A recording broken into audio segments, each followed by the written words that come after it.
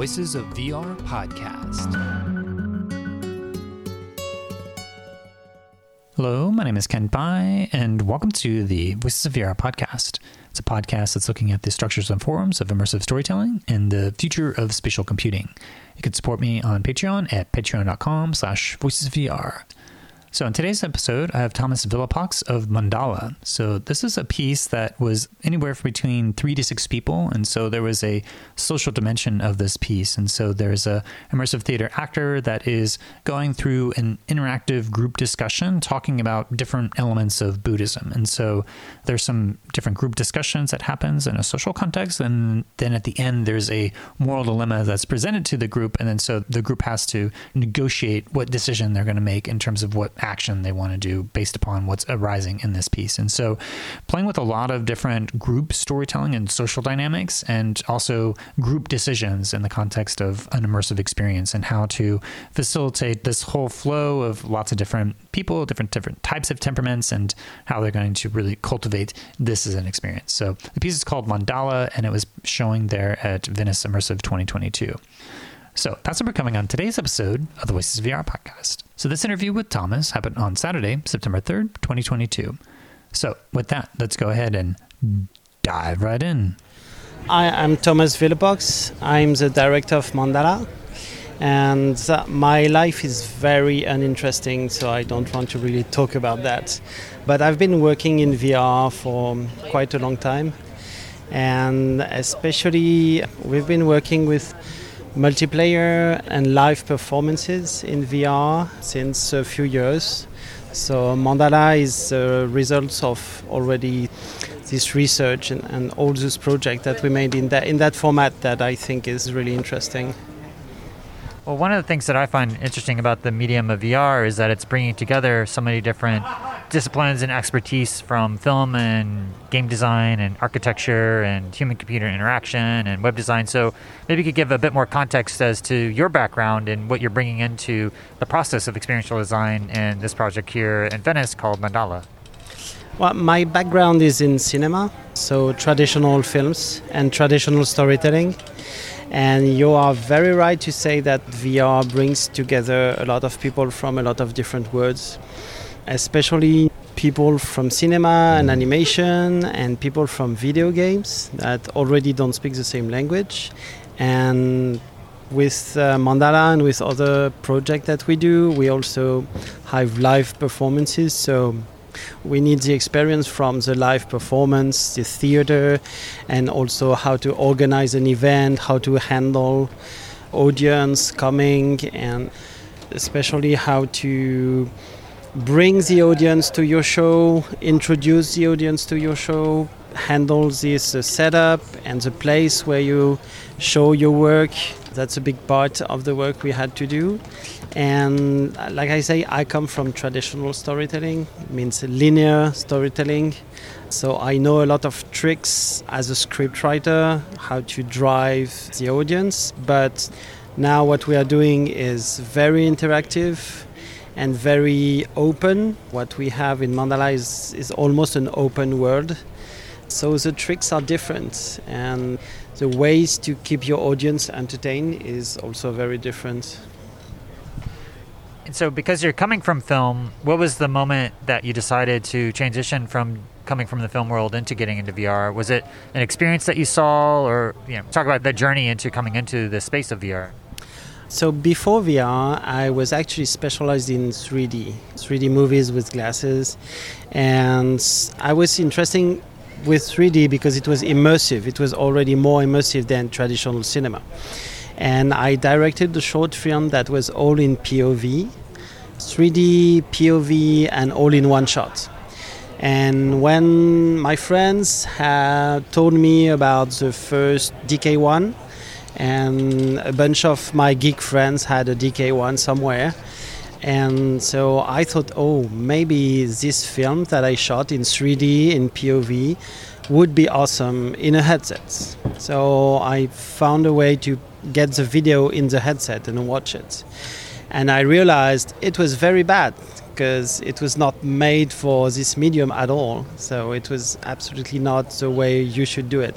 But The fact that I put my head in a headset and I saw a bunch of like the first roller coasters and stuff like that we had on the TK1, and it triggered something that I saw the potential.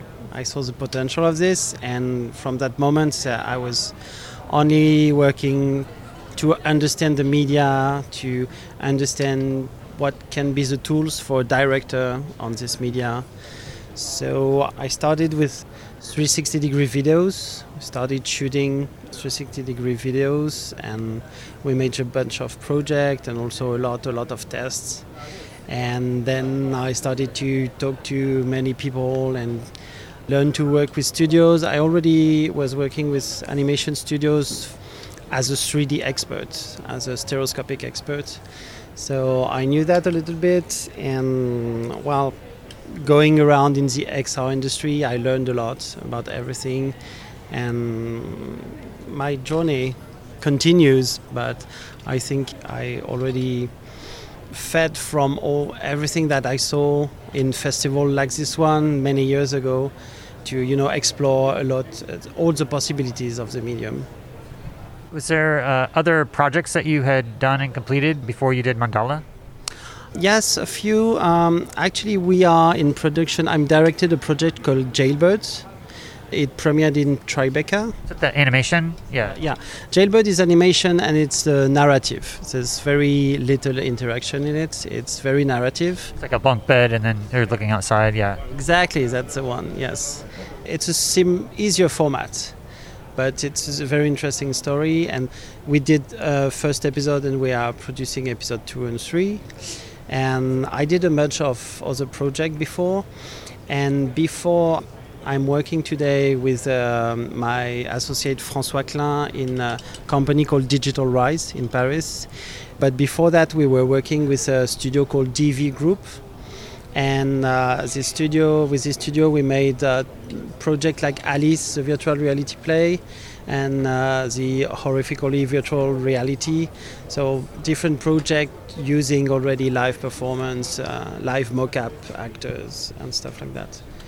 Yeah, there's a number of different immersive theater pieces that are happening this year in VR chat with Type Man and Gumball Dreams, but you're using the VAST platform from Sandman and Eddie Lau and his company. And so maybe talk a bit about how you came across VAST and Eddie and this collaboration to be able to do kind of an immersive theater social platform, but something that's going beyond what we have with a lot of the platforms that are launched in public right now with VR chat. But yeah, talk a bit about the process of discovering that as a platform and started the seed of Mandala to be developed from the social dimensions of that platform. Mm-hmm. So actually Eddie has been a friend for many years.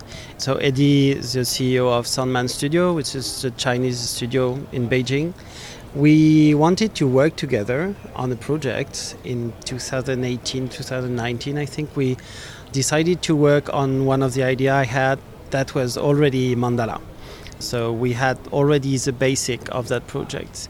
So we started to work on a prototype that was supposed to be LBE, with the actor and the spectator in the same room, at the same physical and virtual space.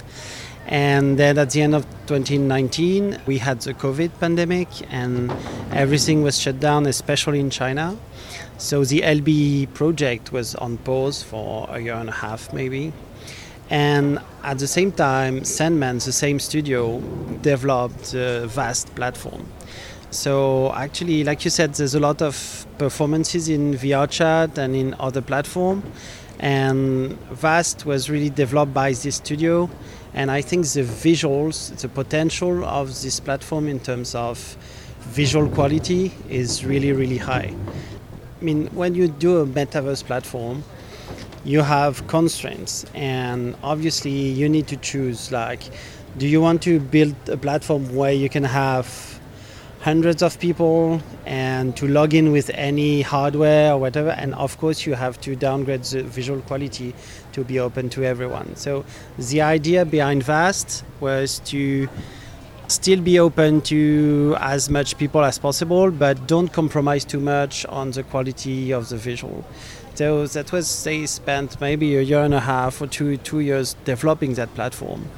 And when that platform was ready and it was used in South by Southwest as a virtual world during the festival, then I saw the quality that they could do with this word. We talked with Eddie, and I think we could have Mandala in that platform. It's good enough for me to port the project into the platform, and that would solve a lot of our problems, because suddenly we are using a system that is already working with a lot of hardware.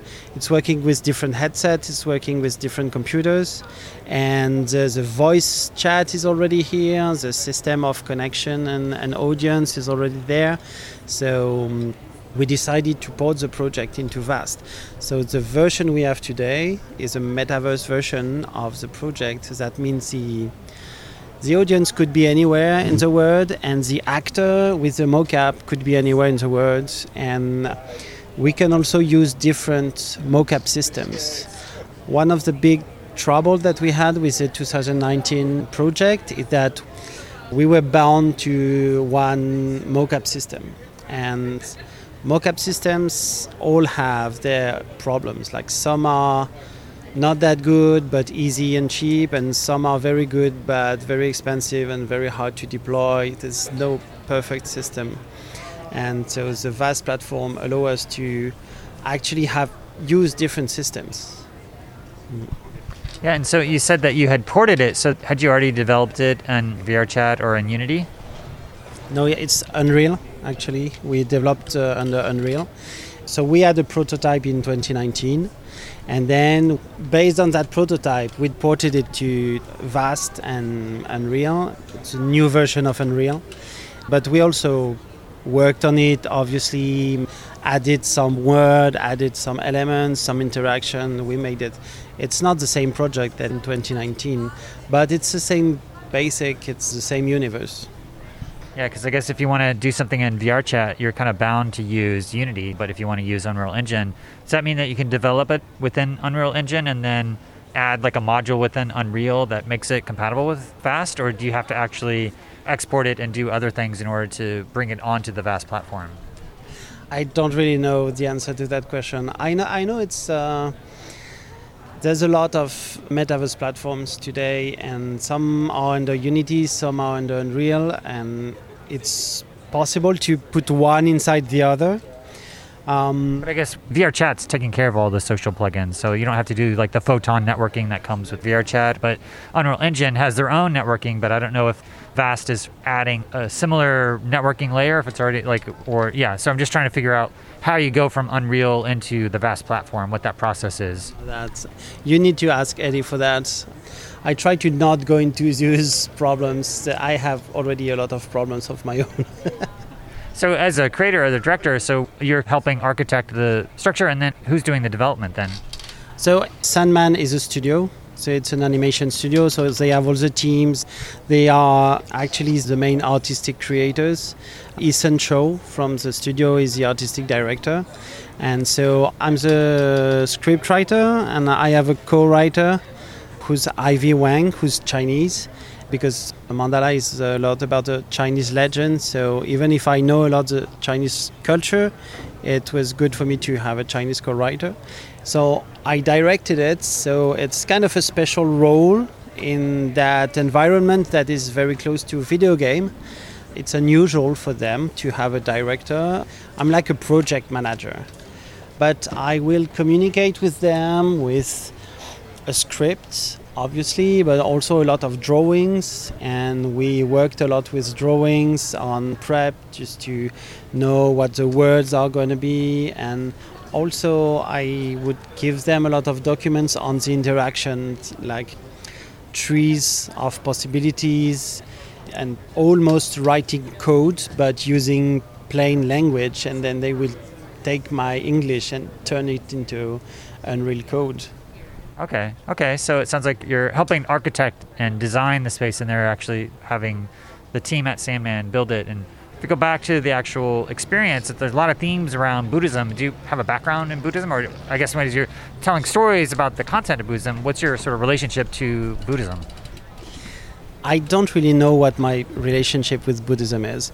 I really don't take it as a religion. I know a lot of people who are interested in Buddhism are looking for spiritual guidance or things like that. But when I actually read about all this, just for my personal enlightenment, I understood it more as a philosophy and as a very deep thinking about life and about the human condition. And it's actually, people who know me would say that I'm more of a scientist mind and very rational. So they might be very surprised that I talk about Buddhism principles or religious principles. But it's actually, Buddhism philosophy is actually very logical and very interesting as rational thinking. And it talks really more about humans than anything else. And at the same time, I love legends. I love stories. And the story of the Monkey King, the legends, all the narrative universe and the visual universe of the Monkey King, it's extremely interesting for a storyteller. So to combine both seem interesting to me, to bring the Western audience into this world that they don't know. In Asia, the legend of the Monkey King is so famous. There's been millions of adaptations, and we don't know that much in the West. We have Dragon Ball. Dragon Ball is an adaptation of the Monkey King, but we don't really know that, and we don't know the legend.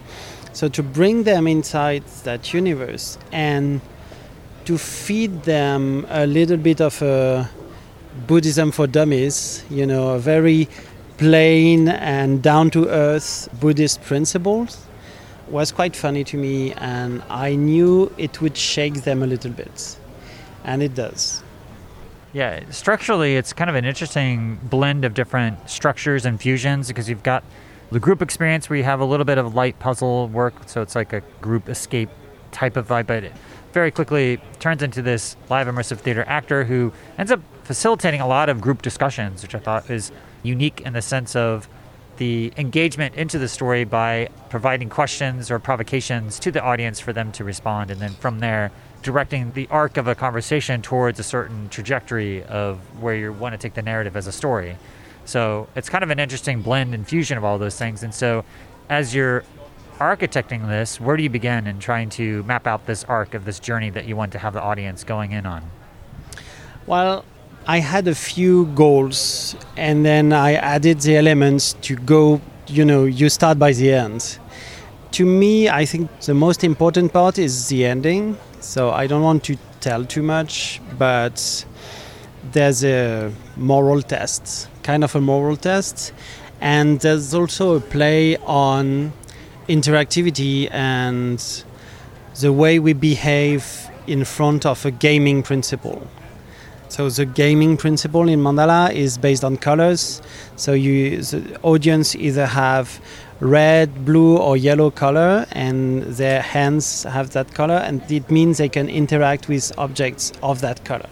So it's very basic, and I wanted that because I knew I wanted to talk to a very general audience, including people who are non-gamers.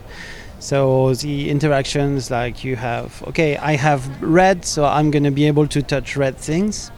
It's very basic, and everyone ends up understanding it.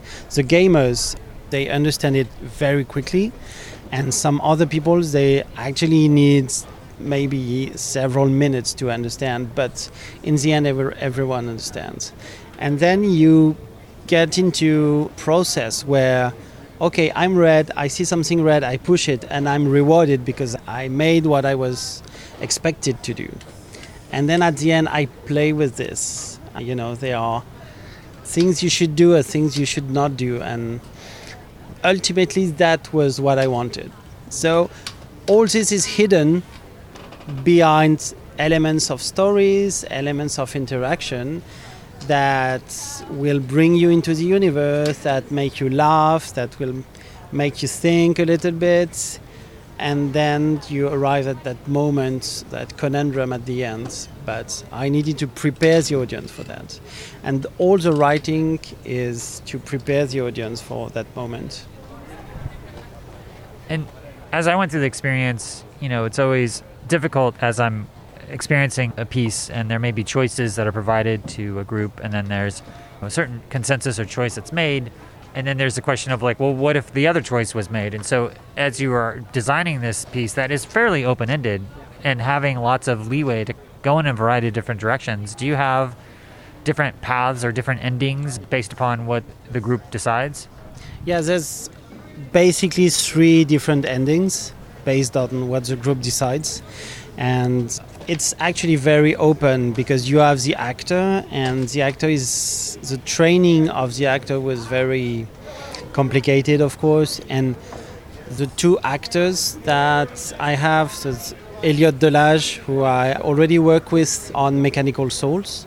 That was in Sundance, I think 2 years ago. And that was already an open immersive theater piece. And Thomas Alden, which is also, both of them are very good at improvisation. And it's very hard for them to improvise and then to go back to the script, basically.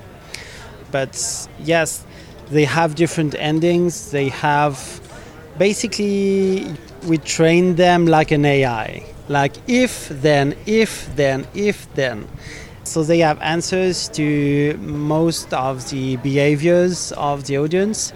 And it's also a piece that is writing itself with the sessions. Like we have a new group and there's a new reaction coming out. And then the actor reacts. And then we talk about it. Or could you have reacted better? Could you have said this or that?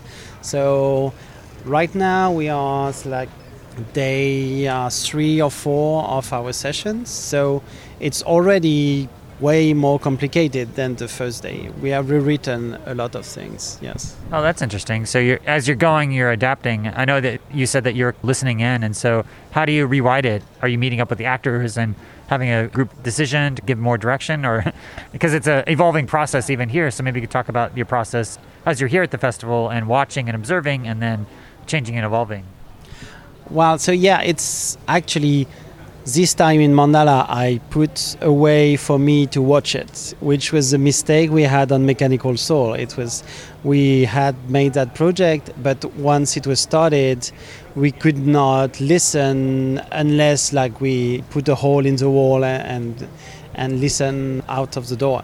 So now I added something so that we can access and we can spy on the audience and see what's happening. So afterwards, it's a common group decision between me and the 2 actors.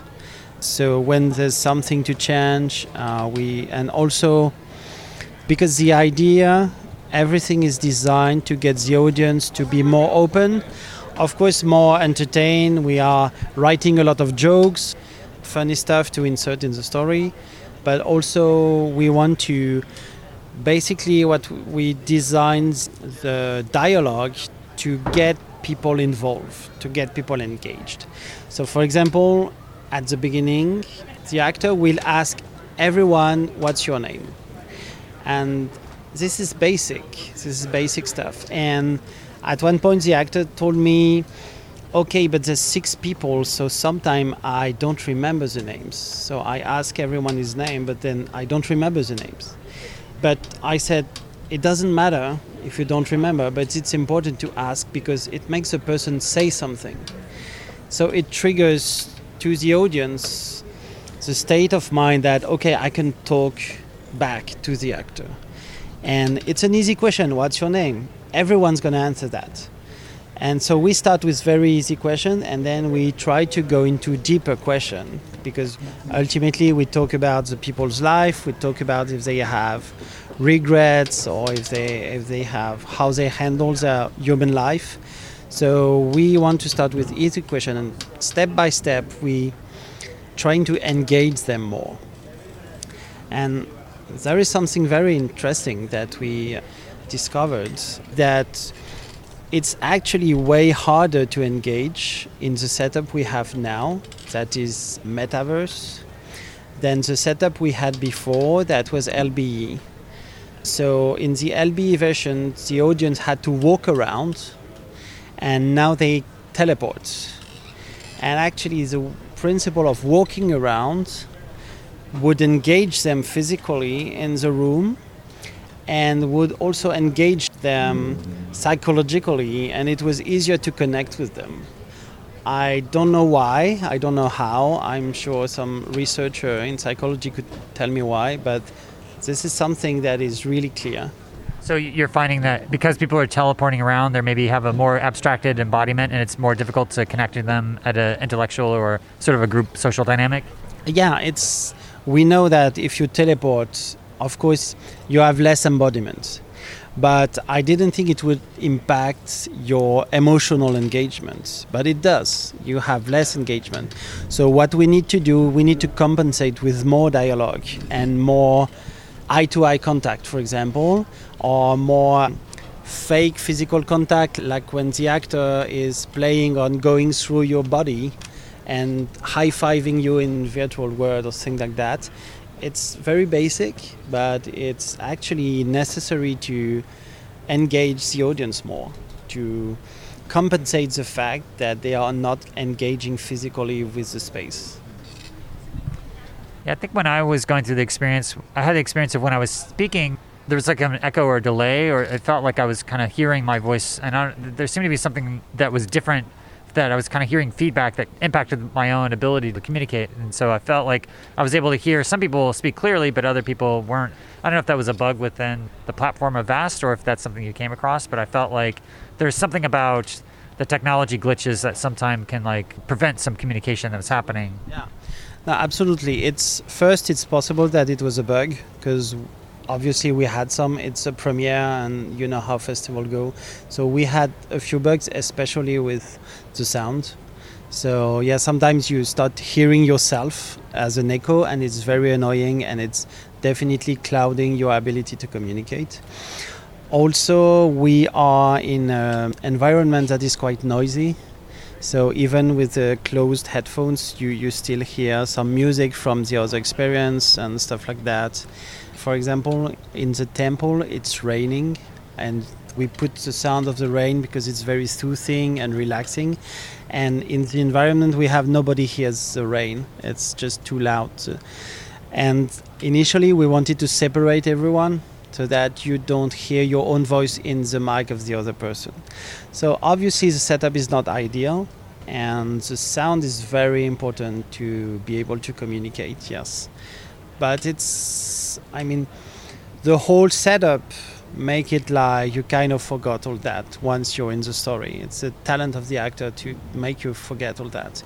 But every bit of information that comes to your senses is important. If there's a beep beep from someone having a text message on his phone, it's going to take you away from the immersion. Everything is very important. Yeah, I know that there's this concept that's gone through the immersive theater circles, which is that there's the skimmers who are at the surface level, the dippers going a little bit deeper, and then like the deep divers. And so there's different degrees which people that really want to engage a lot.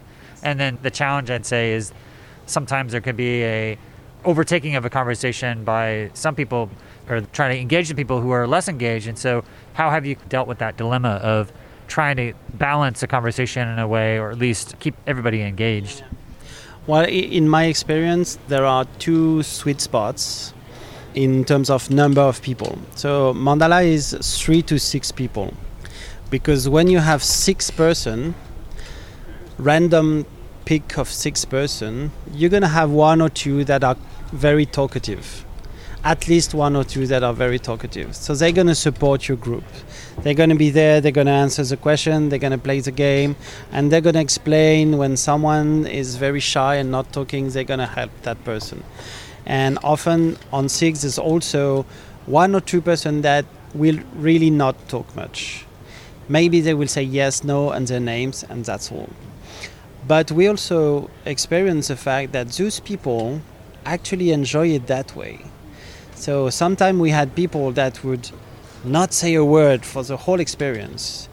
And we say, oh, maybe she's bored, she's not enjoying the experience. And then at the end, that person would come to us and say, "Oh, it was amazing! I loved it. It was a great moment."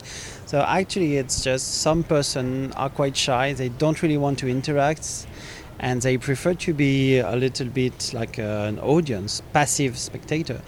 But they enjoy it that way. So 6 is a good number to have that balance. What we've experienced is that 4 people, if the 4 people are quite engaged, 4 is a sweet spot to have the best experience. But we get 6, so because 4, if no one talks, it's very hard. So 6 is safer. And we noticed that you have another sweet spot that's around 12, 15 when we do experience with more people. Like Mechanical Soul we do with 20 people now. And around 12, 15 is interesting because everyone is still engaged and there's maybe 3, 4 people leading the conversation, but everyone is still engaged. More than 15, you're going to have some people who start to talk together and not be attentive and stuff like that.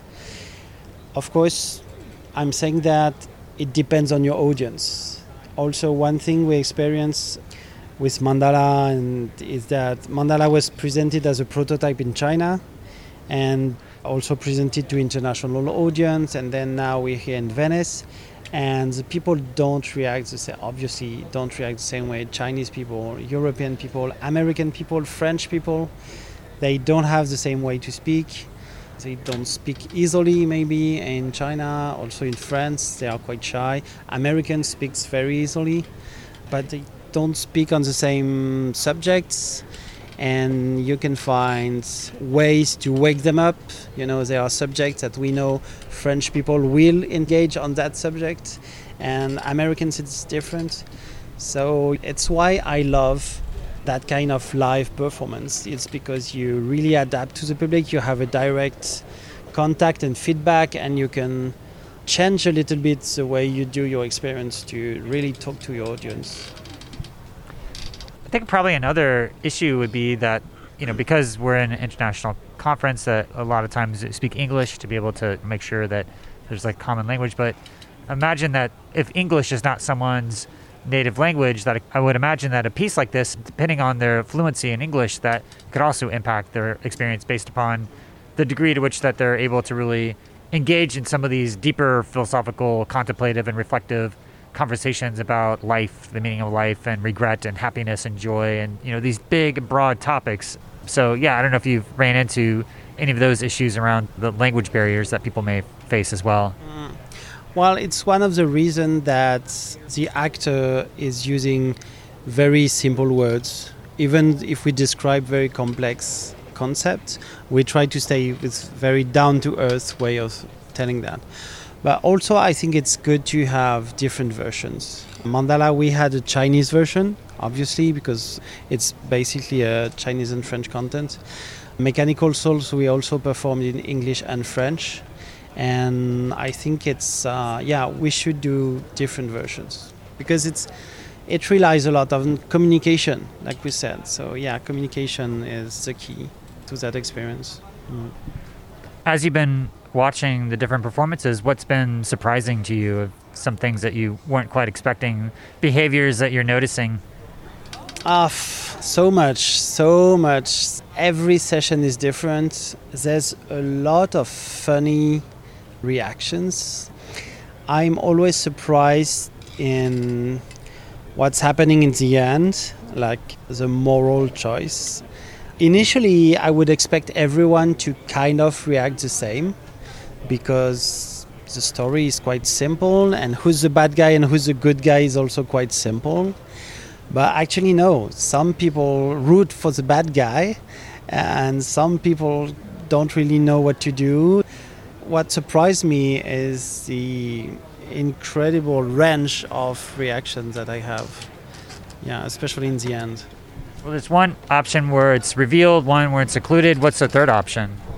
No, actually, the option is betray, fight, or hide. Okay.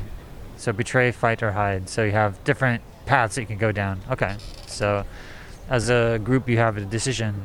Yeah, it's interesting to kind of like be asked to lie within a context of an immersive experience. I think that's sort of a very fun. I've had other.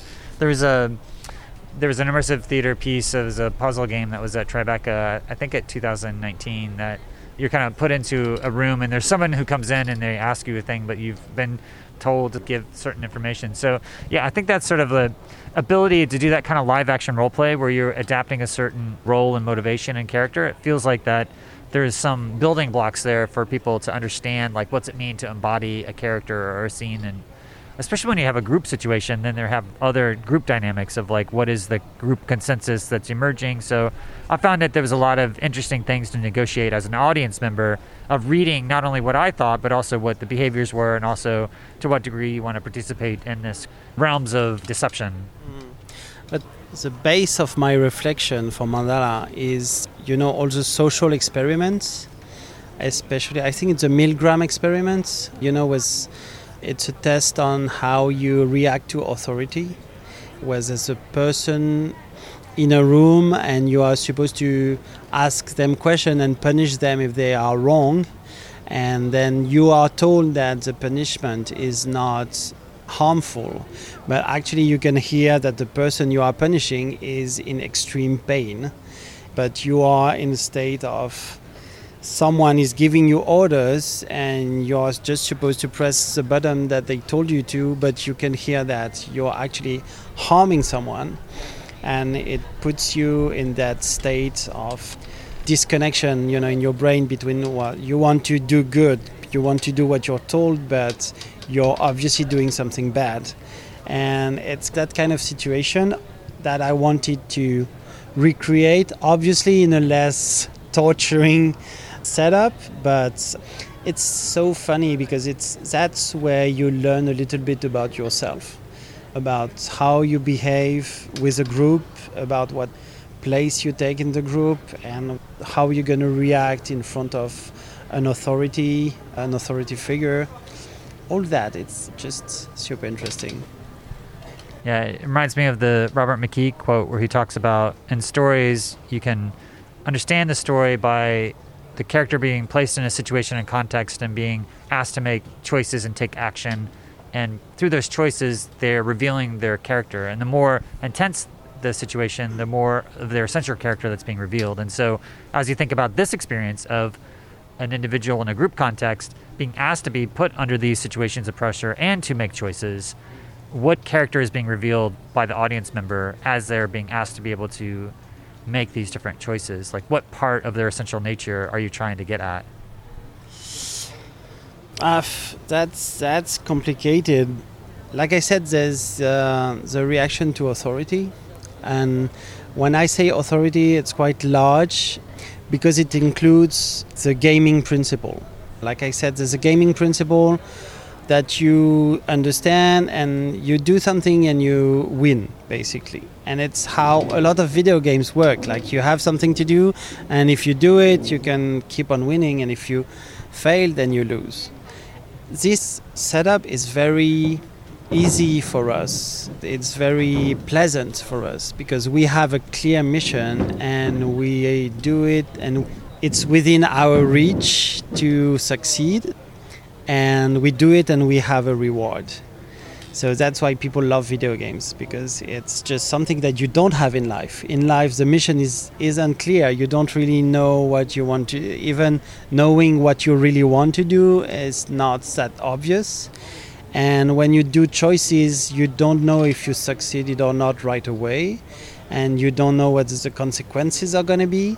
So it's in real life, it's all blurry, and so we love that situation where the things are very clear and we have this to do and we do it and we win. So what I'm trying to reveal in the writing of Mandala is, okay, are you going to be able to think outside the box? Meaning, are we going to put you in a situation where everything seems to be very clear and you have to do one thing and you do it and you succeed? And then at one point, it's not going to be that anymore. And are you going to be able to recognize it? If we're going that way in a very big debate, it's one of the problems that we have in society today, that we are all living in a society that has codes, and we know those codes, and we live our life, and most of us live quite a cool life. And there are things happening that are hidden behind the codes of society, and the big question is, are we able to stop and think and realize that maybe someone is lying to us, or someone is manipulating us, or someone is making something in the backstage, in the background, And it's happening in a lot of countries, it's happening in a lot of situations, and it's a big problem that most humans don't have that ability to snap out of the clear situation that they thought they had figured it out, and to be able to see what's happening outside of their tiny space. Yeah, it's reflecting those normative standards of a culture and the way that you're pressured to either follow what the norms are, and if you have the outliers who are kind of going against the grain and trying to rebel in different ways. And so, yeah, this is kind of recreating those social dynamics in a way. And in the context of a mini immersive theater piece, opportunities to kind of explore those dynamics and either to comply or to rebel or to fight. So you have the hide, what are the three again? It was fight, hide, or basically give up. Like conform to authority. Yeah, those are the three options. And obviously it's interesting because you also have a group dynamic. Like the 6 people that are there, sometimes they don't know each other, sometimes they know each other prior to the experience, but there's going to be a group dynamic. There's going to be maybe a natural leader, and there's going to be maybe someone who goes too fast. And sometimes, actually, you ask me what I love as reactions. What I love is a reaction at the end when the group is going for one option, and then there's one guy that says, hey, maybe we should not do that. And he's not even sure, he's just wondering. And you can see that the other 5 did not take the time to think. They went right away for one option. And the number 6 is like, are you sure, guys? Maybe we shouldn't do that. And that's the best part. That's the best conversation we're having there. Yeah, I think the group I was in was a kind of more of a consensus. But yeah, it's sort of like, I don't know if this is the dynamic, if one chooses to be able to fight, if everyone's choosing to fight, if there's 5 people who are fighting and one person to betray, does it only take one person to betray? What are the game mechanics of when those situations happen? Do you have to have like a group consensus, or? It's always about the colors. So there are 3 colors, red, blue, and yellow. But there are 6 players. So it means you have 2 reds. If you have a full group, you have 2 reds, 2 blue, and 2 yellows. So to take any decision, you need one of each color. Oh, okay. I didn't realize that. Because it's still just happening in a conversation, but there was never put to a vote, at least when I was in it. So it just felt like it was... It's not put to a vote, but when you do the action, you need all the colors. So at one point, you're going to need at least 3 people. So at least 50% of the group to take a decision. What if there's only 3 people? If there's only 3 people, then it's the 3 colors. Then you need all 3 of them to act. Okay, so they all have to agree at that point. Yes, absolutely. Okay, so that's kind of interesting. I didn't realize that those rules were in place when we were in the discussion. Well, it's made by the system. Like one option, you have to push the 3 buttons. So sometimes there's 2 of them. There's a blue and a red, and they say, "Hey, we need a yellow. We need." Oh, I got you. Yeah. Yeah, and that's how the rules are made. It's just pure, like I said, very basic interaction, but a lot of possibilities. Oh, okay. Yeah, that's interesting. Because it's not like a spoken decision; it's more of an embodied decision at that point. Yeah, exactly. It's all in the interactive process. Okay, interesting. Yeah, it's a kind of a fun way of creating group dynamics and social dynamics and adding the gameplay elements in there. So, yeah, really, really neat to reflect on how that was architected and my experience of it. So, but yeah, what's next for the piece? That's a very good question because it's very new, and even for other projects like Jailbirds, we had a very clear path. But for Mandala, because it changed the format so much, we are very open. It's probably something that we can show to the audience because, like I said, it's a metaverse platform. So basically anyone with a headset and a computer could connect to Mandala. So we are probably going to do some shows online very soon. I don't know with whom, I don't know from where, but very soon we're going to have shows online where you can book a ticket and join us. But I also want to organize other shows in a LBE form because, like I said, the physical implication is different. So yeah, I'd love to do that. And it's we are working actually with Digital Rise. We are working on a new creation that is not exactly content, but that would be a venue. And that venue is a creation by itself, but a way to have people enjoy immersive contents all together in one big narrative universe, but aggregating different contents, including content that we didn't do, but from our friends or from people that we know, but that fits a certain narrative, certain universe. And we want to bring all that together and do one big immersive show. And Mandala could be the flagship of that. So it's a big project and we need some big partners for that. We have found a few, but there's still a little bit of road ahead. But if we manage to pull that off, it would be a next step in immersive entertainment. Awesome. And finally, what do you think the ultimate potential of virtual reality and immersive storytelling might be, and what it might be able to enable? Wow, that's a big question. I don't really know what to answer that.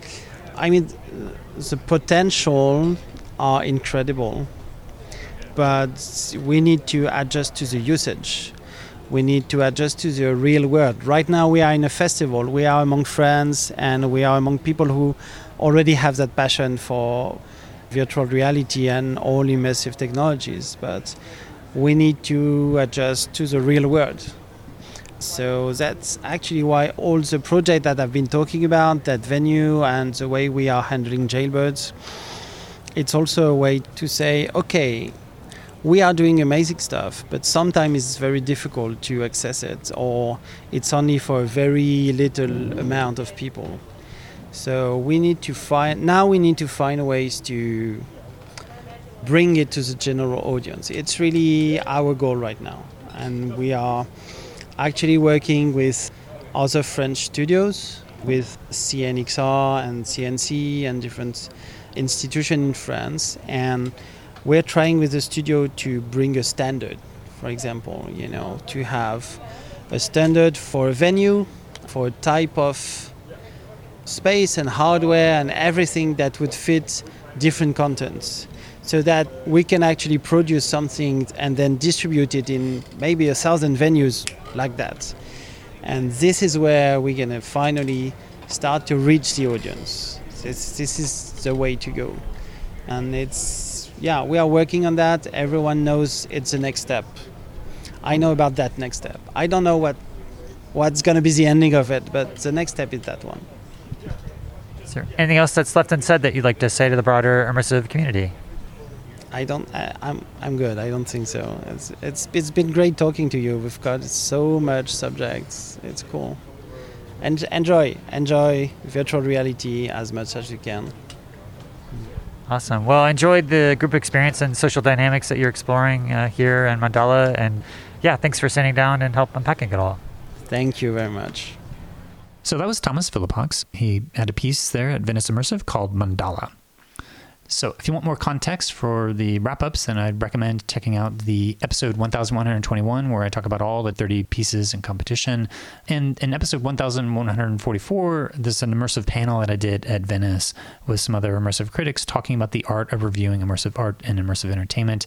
Recommend checking that out in order to dig into a little bit of my own process of what I'm trying to do with these larger series and trying to unpack and discuss the art and science of immersive storytelling with a lot of these different pieces that we're showing at Venice Immersive 2022. So that's all that I have for today. And I just wanted to thank you for listening to the Voices of VR podcast. And if you enjoy the podcast, then please do spread the word, tell your friends, and consider becoming a member of the Patreon. This is a listener-supported podcast, and so I do rely upon donations from people like yourself in order to continue to bring you this coverage. So you can become a member and donate today at patreon.com/voicesofvr. Thanks for listening.